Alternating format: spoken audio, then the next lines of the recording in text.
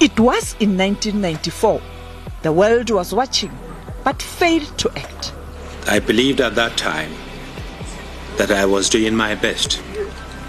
But I realized after the genocide that there was more that I could and should have done to sound the alarm and rally support. Today, the country is still recovering from the impact of the genocide. We saw what happened in Rwanda in 1994, and we know the horrific consequences when hate is allowed to prevail. Preventing history from repeating itself requires countering these hate-driven movements that have become a transnational threat. Actions of intolerance towards opposition and critics. In 19 years of its rule, the Rwandan Patriotic Front accused of enforcing arbitrary arrests, detentions, killings and torture against opponents. Others are corrupt people in our new system who do not want to face the justice or to face what they have become.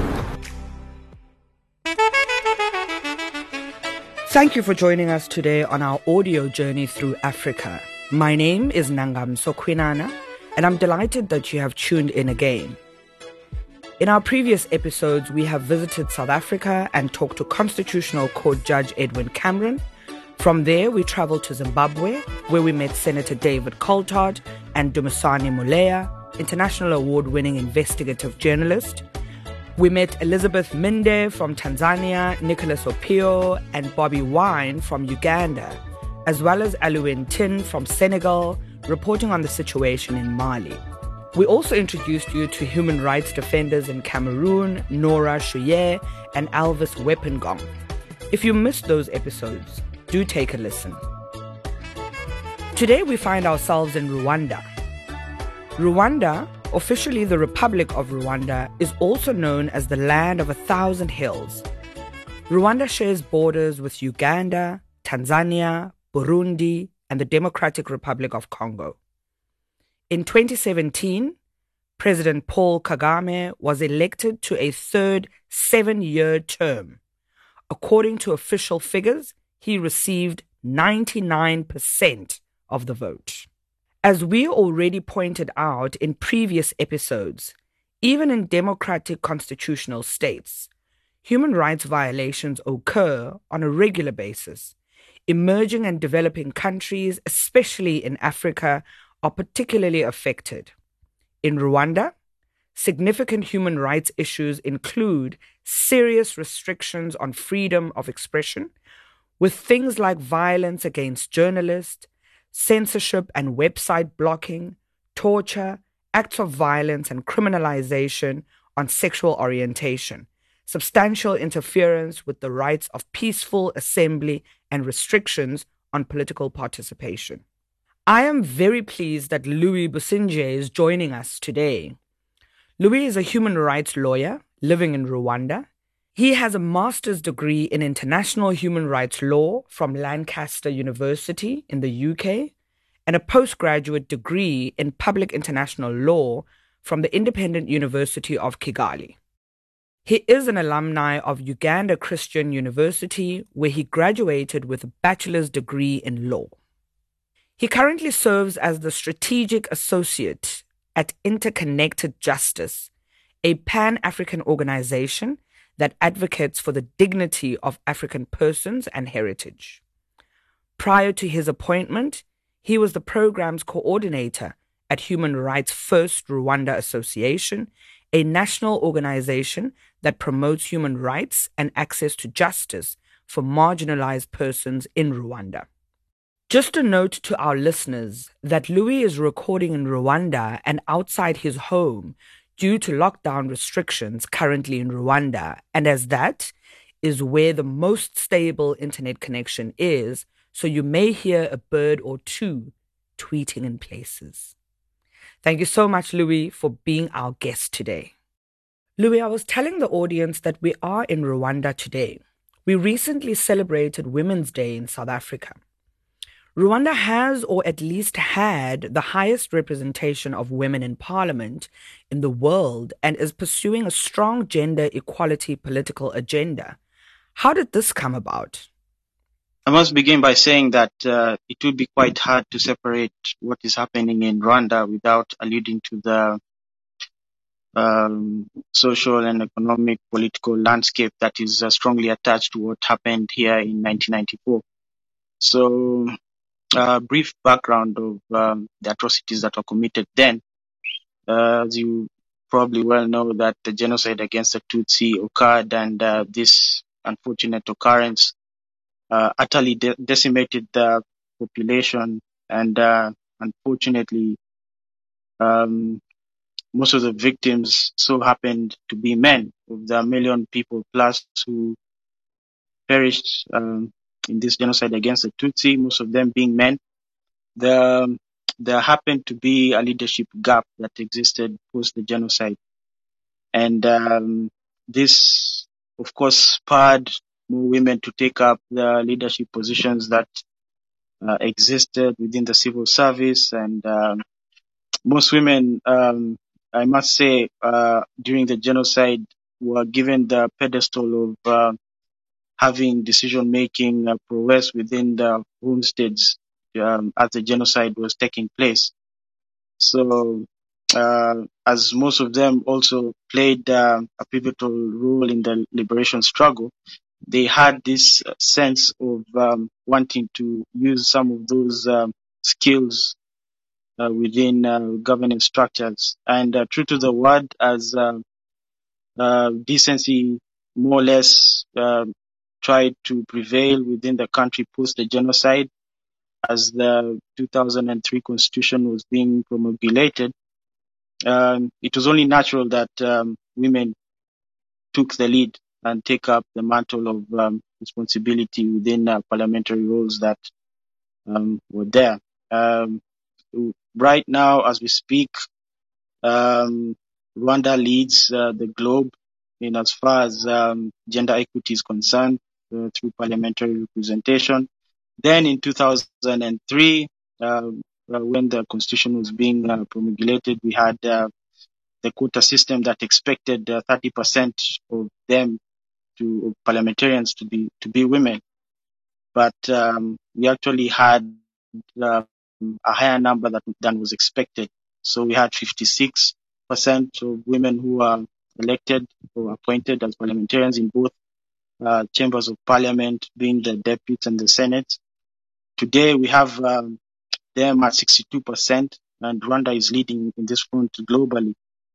I must say that this does not only stop at them being in parliament. It cuts across other sectors as well. In the private sector, we have an element of gender equity. I'd give the example of parastatals like the Rwanda Development Board. This is an institution that is mandated with promoting tourism and investment in the country.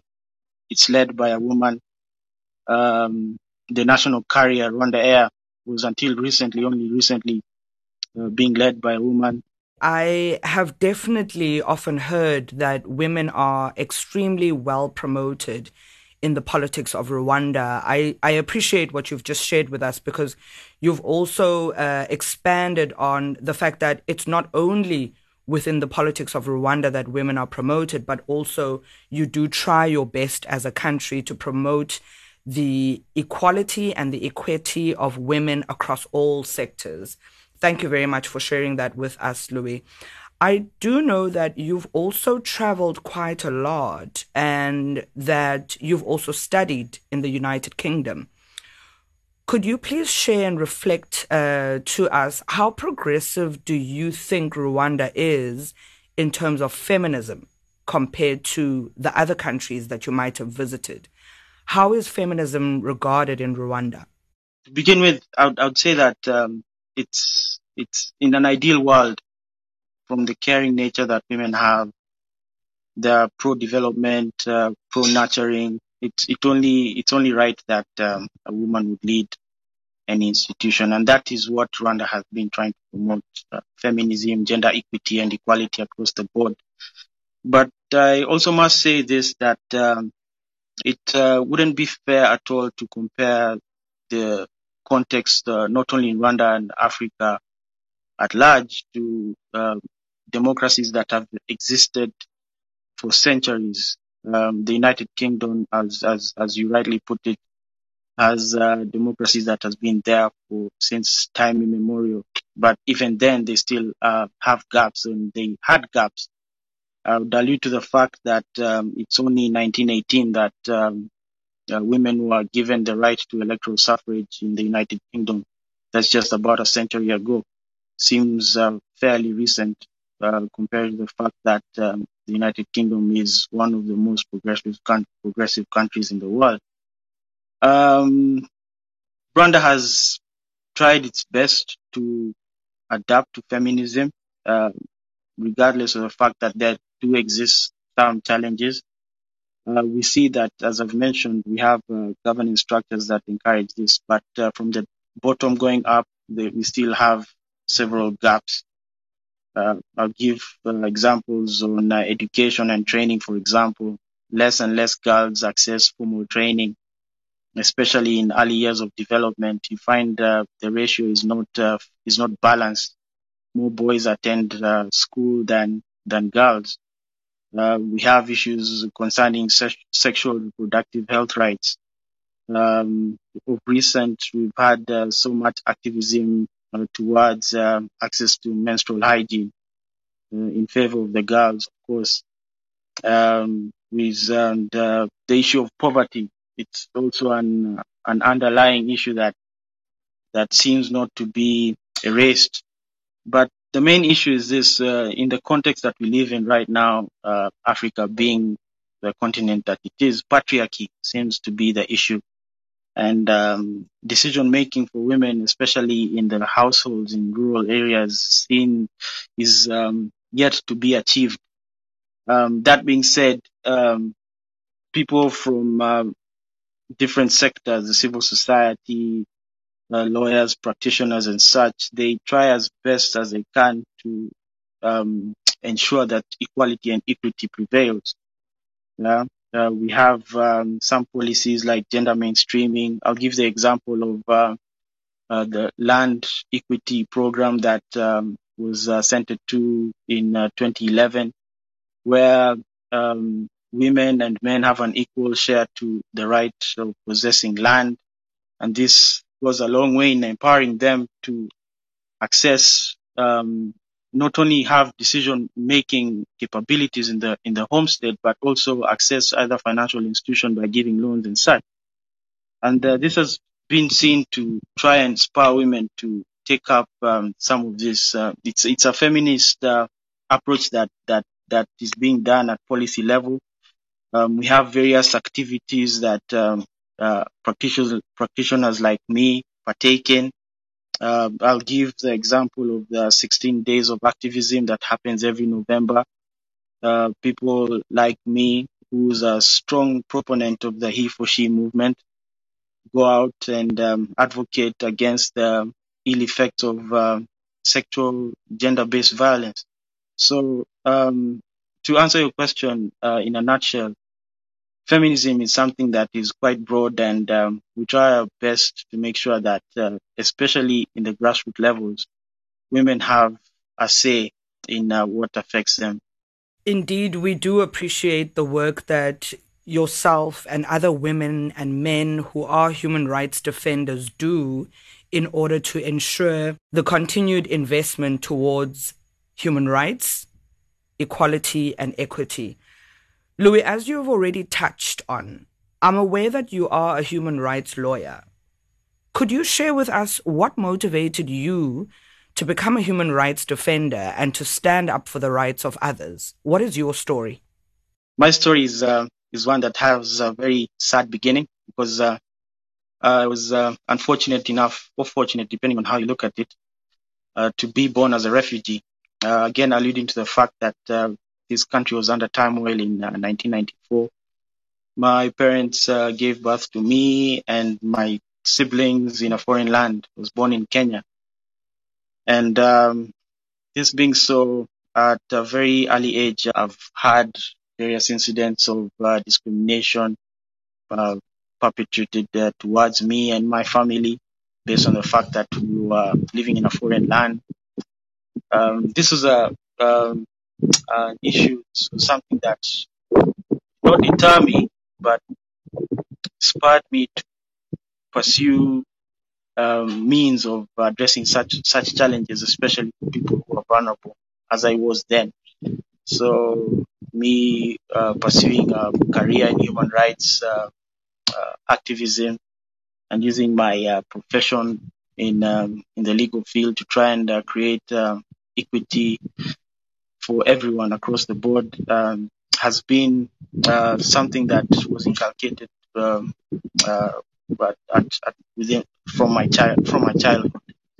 I must say this, that along the way I managed to gain experience and exposure, and also learned from people who have been working in this field for several years, and they've shaped my mind both academically and professionally. And to be honest, I stand on the shoulders of giants who inspire me to do the wonderful work, or to emulate the wonderful work that they've been doing in human rights. Thank you for sharing your personal story with us, Louis. Now, we have already said at the outset that human rights violations are occurring all over the world. You are living in Rwanda. What do you think are the most serious human rights violations in Rwanda at the present moment? If you look at human rights across the board, social, economic, civil, political rights, there are many. And if I was to narrow it down to two freedoms that I think need to be addressed more, I would focus on the right to freedom of expression and access to information, as well as the freedom of the issue of pretrial detention. These are two issues that keep on recurring and seem not to be addressed adequately by the powers that be. So, to begin with, the freedom of expression and access to information, this is a fundamental freedom that is provided for by the Constitution of the Republic of Rwanda under Article 38, that provides that everyone has the right to freely express him or herself without any encumbrances.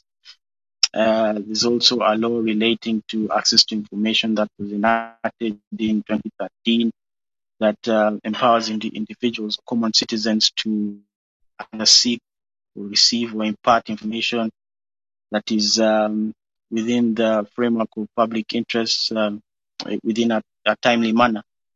But then again, you find instances where the state or authorities or people who are supposed to relay the information broadening the exception to this rule. Of course, it's not an absolute rule. Internationally, there are some exceptions to freedom of expression. For example, one is not supposed to prejudice public order, good morals, or invade on personal family privacy. You find that, and also mention the fact that access to information also has its exception. It's not an absolute right, so to speak. Any information that would be seen to threaten national security or legal proceeding, or aim to reveal trade secrets, all these are exceptions to one accessing information and being avail the information as is required by law. But then again, these exceptions are supposed to be ideally interpreted in a narrow manner. But you find the people who are supposed to enforce or implement these freedoms apply them in a broad manner. They did not apply them in a narrow manner.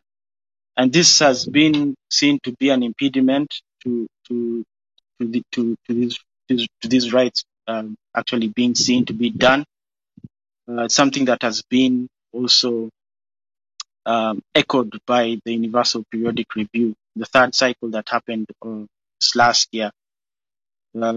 15 of the recommendations that were handed down to Rwanda, all of them touched this issue of access to information and freedom of expression in the country. where we had the Human Rights Council urging the country or the state to ensure that media pluralism is seen. The independence of the media is something that is of utmost importance. You find the recommendations relating to the revision of provisions that are seen to undermine the freedom of expression and access to information. I'll give the example of the cybersecurity law that has been used to target online bloggers and people who somehow seem to be critical to the state. You'd have the law relating to data protection as well that is tabled before Parliament. You find that all these laws seem to undermine the general rule that the principle that access to information and freedom of expression is a right that is entitled to everyone. Touching on pretrial detention very quickly, this is provided for by the Criminal Procedure Act. And to explain to the listeners what pretrial detention is, this is an incident where a scenario where a suspect is kept under confinement or detention before conviction or before he or she is tried. And this has been seen to be an issue because most of the cases, these pretrial detentions go way beyond the scope that is provided by law. There's also one thing that I'd like to find out. Sadly, homosexuality is considered a taboo topic in Rwanda, even though neither homosexuality nor homosexual acts are illegal. Rwanda is a signatory of the United Nations joint statement condemning violence against the LGBTQ people. How is it possible that homosexuality has such a negative position in Rwanda's society? This is something that I'm also very passionate about. LGBTI rights in Rwanda are not criminal de jure, but de facto, there are very many incidents of discrimination and homophobia.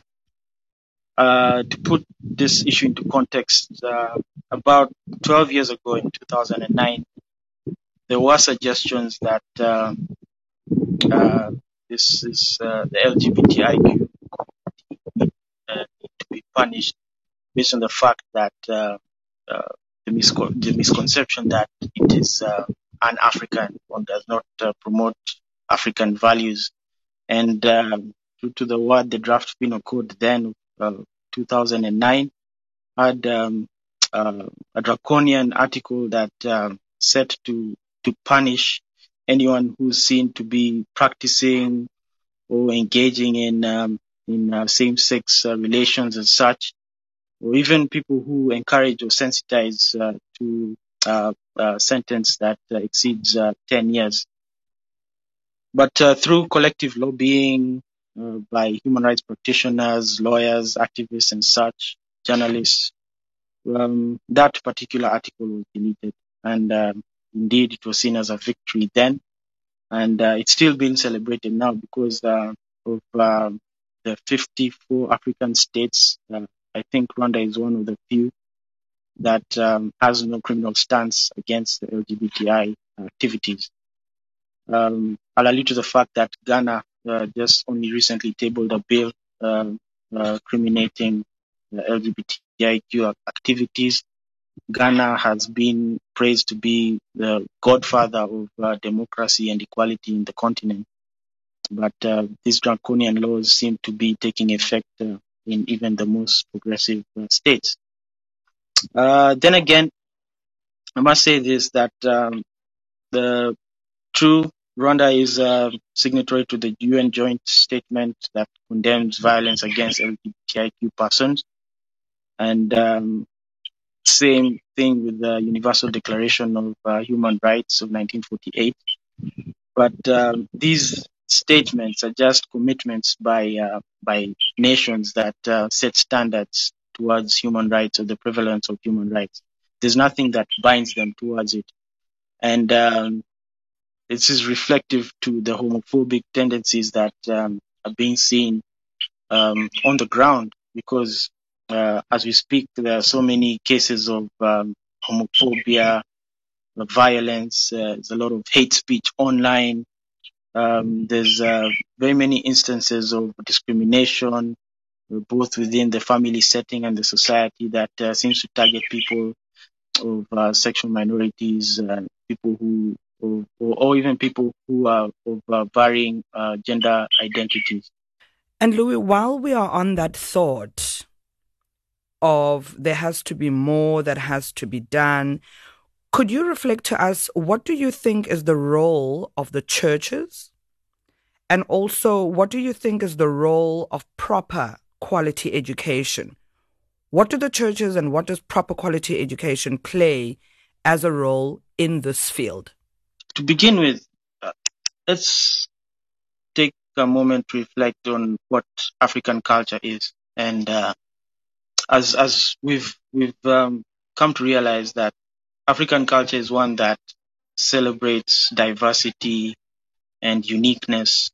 And this has been seen through the various philosophical approaches that our historical fathers relied upon. I'll allude to Ubuntuism in South Africa. We had humanism in Zambia.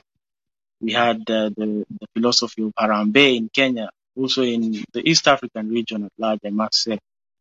But with the onset of colonialism and Christianity that came in the 18th and 17th century, heteronormativity and same-sex relations were seen to be evil through the eyes of the Christian faith or such. So the role of the church should be one that aims to preach love, unity, hope, inclusion, and such.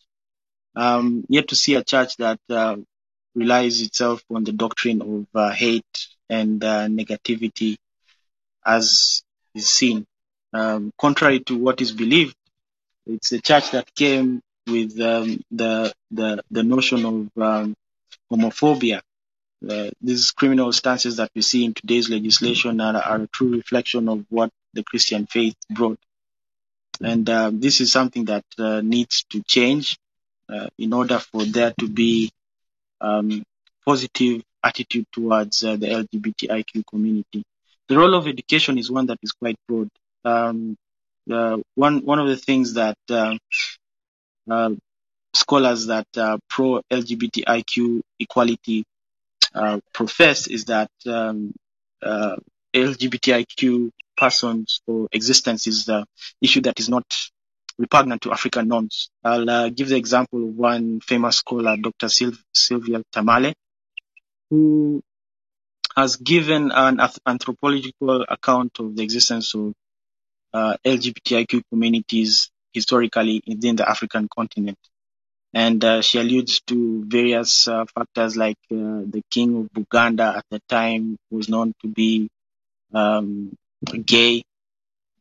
We had, she alluded to the fact of the Bushmen of Grave in Zimbabwe, who also had members of different or varying sexual orientations or gender identities.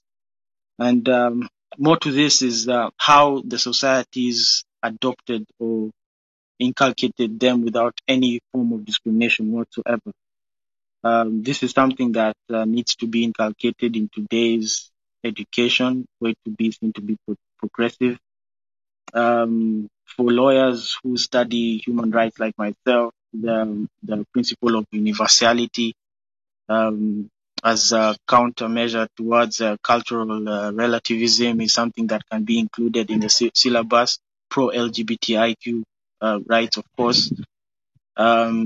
I think this is something that needs to be inculcated as well. There are also other philosophers who come up with theories like intersectionality and identity politics that looks at how people with varying identities can actually forge that identity to create equity for themselves. This is something that also can be used to improve their curriculum, so to speak. Certainly, the content that you've shared with us has been quite intriguing and engaging, but mostly very insightful. And as we are nearing towards concluding our engagement, I do want to find out from you. Only recently was the Persons with Disability policy adopted in Rwanda. Could you please explain to us what does this entail? I must say that the issue of persons with disability is something that I'm quite sentimental about. And to also give brief context on disability rights in Rwanda, we have the constitution that lays down fundamental freedoms that protect persons with disability. We have Article 16, for example, that prohibits any form of discrimination upon people with physical or mental disability. We have the law relating to persons with disability that was enacted in 2007. And we also have various institutional framework that also advocates for the rights of persons with disability. We have the National Council of Disability. This is a national body that advocates for rights of people with disability across the board. We also have a member of parliament who represents the legislative formulation process, pro PWDs, sitting member of parliament. But then again, this framework, both institutional and legal, were seen to be acting within a vacuum, so to speak. The most recent census placed persons with disability at about 6% of the population. So about 500,000 of Rwandans are actually persons with disability. And these laws did not address one thing, that disability is the diverse concept. You'd have other forms of categories of disabilities that were not well catered for within these particular laws or frameworks that were seen to be trying to create equality for persons with disability. And this is one of the things that this policy seeks to address. I'll give the example of Little people, for example. They were historically not considered to be persons with disability, and this is one of the things that this policy addresses. People living with albinism, people with autism, cerebral palsy, and Down syndrome. All these are catered for well within the policy. And in all honesty, when you look at the policy itself, it seems to even reflect more of the intention of the law than the law itself. And it sets to operationalize some of these laws by triggering the non-discrimination clause fully. It sets to also diversify the responsibilities for prevailing of PWD rights. Historically, traditionally, we'd have the Ministry of Local Government, for example, that was in charge or had the docket of ensuring persons with disabilities' rights were ensured. But now this policy seems to diversify that. We have the Ministry of Finance that is given the onus of budgeting, of having inclusive budgeting. We have the Ministry of Sports and Culture, for example, as well, that seems to have the mandate of promoting sports and culture that is inclusive. We now have the Paralympics that are set to begin, and this is seen to be one of the avenues that the Ministry of Sport can use this policy to encourage persons with disability to participate in sports. All these are brilliant strategies that are presented in this policy. It's only right for us to harness the intention of this policy. I'll also allude to the fact that the law did not also provide for other social amenities, for example, health, poverty reduction strategies, employment for persons with disability. But this policy seems to provide, for example, accessible forms of education as a right entitled for students with disability. It's a very sad fact that 68% of children with disability cannot access school much as they want to access school. And this accessible means by the use of technology and assistive devices is something that is provided for by this policy. So I think it's a wonderful thing, and it's being tried and tested. As I say, it's only a month into existence, and we hope to see that equality and equity for persons with disability will thrive moving forward. Thank you once again, Louis. And as we near the end of our engagement, I think let's end this one on a positive note and also hear some of your personal aspirations. What is your dream or vision for human rights in Rwanda and perhaps even in Africa in general? Of course, human rights is something that is evolving. I must say this, that the African context is one that is blessed with so much diversity, so much beauty, people from different cultures, walks of life, the social strata. And it's a sad thing to see that the people who are mandated with the responsibility of making this world or this continent a better place are the ones who seem not to be respecting, violating the rights of the common being. Now, my dream, my ideal world would to have responsible members of the community taking up these leadership positions and fulfilling their mandates as required by law. Not even by law, by the human nature, promoting the dignity of the human person. It's a concept that is not Western. This is a concept that is not just African. It's a human concept. The dignity of the human person through equality, through non-discrimination, to the respect of the rule of law. These are things that I would ideally want to see. Those people in power should look towards themselves as human beings and try as much as possible to create a dignified society amongst African citizens. And I'm confident, Louis, you will definitely be amongst those that are at the forefront of continuing to defend and protect human rights, not only in your own country, Rwanda, but in Africa in general. Thank you very much for sharing interesting and also educational insights with us and our listeners. We really do appreciate all the knowledge that you've shared with us. Thank you, Louis. I really enjoyed that conversation with Louis, and it was interesting to hear how Rwanda has been evolving since 1994. Some things that really stood out for me in our conversations were the government's policy on promotion of women in decision-making roles and the fact that 62% of National Assembly representatives are women. It is interesting to hear how this has had a trickle-down effect in other sectors of society, including business.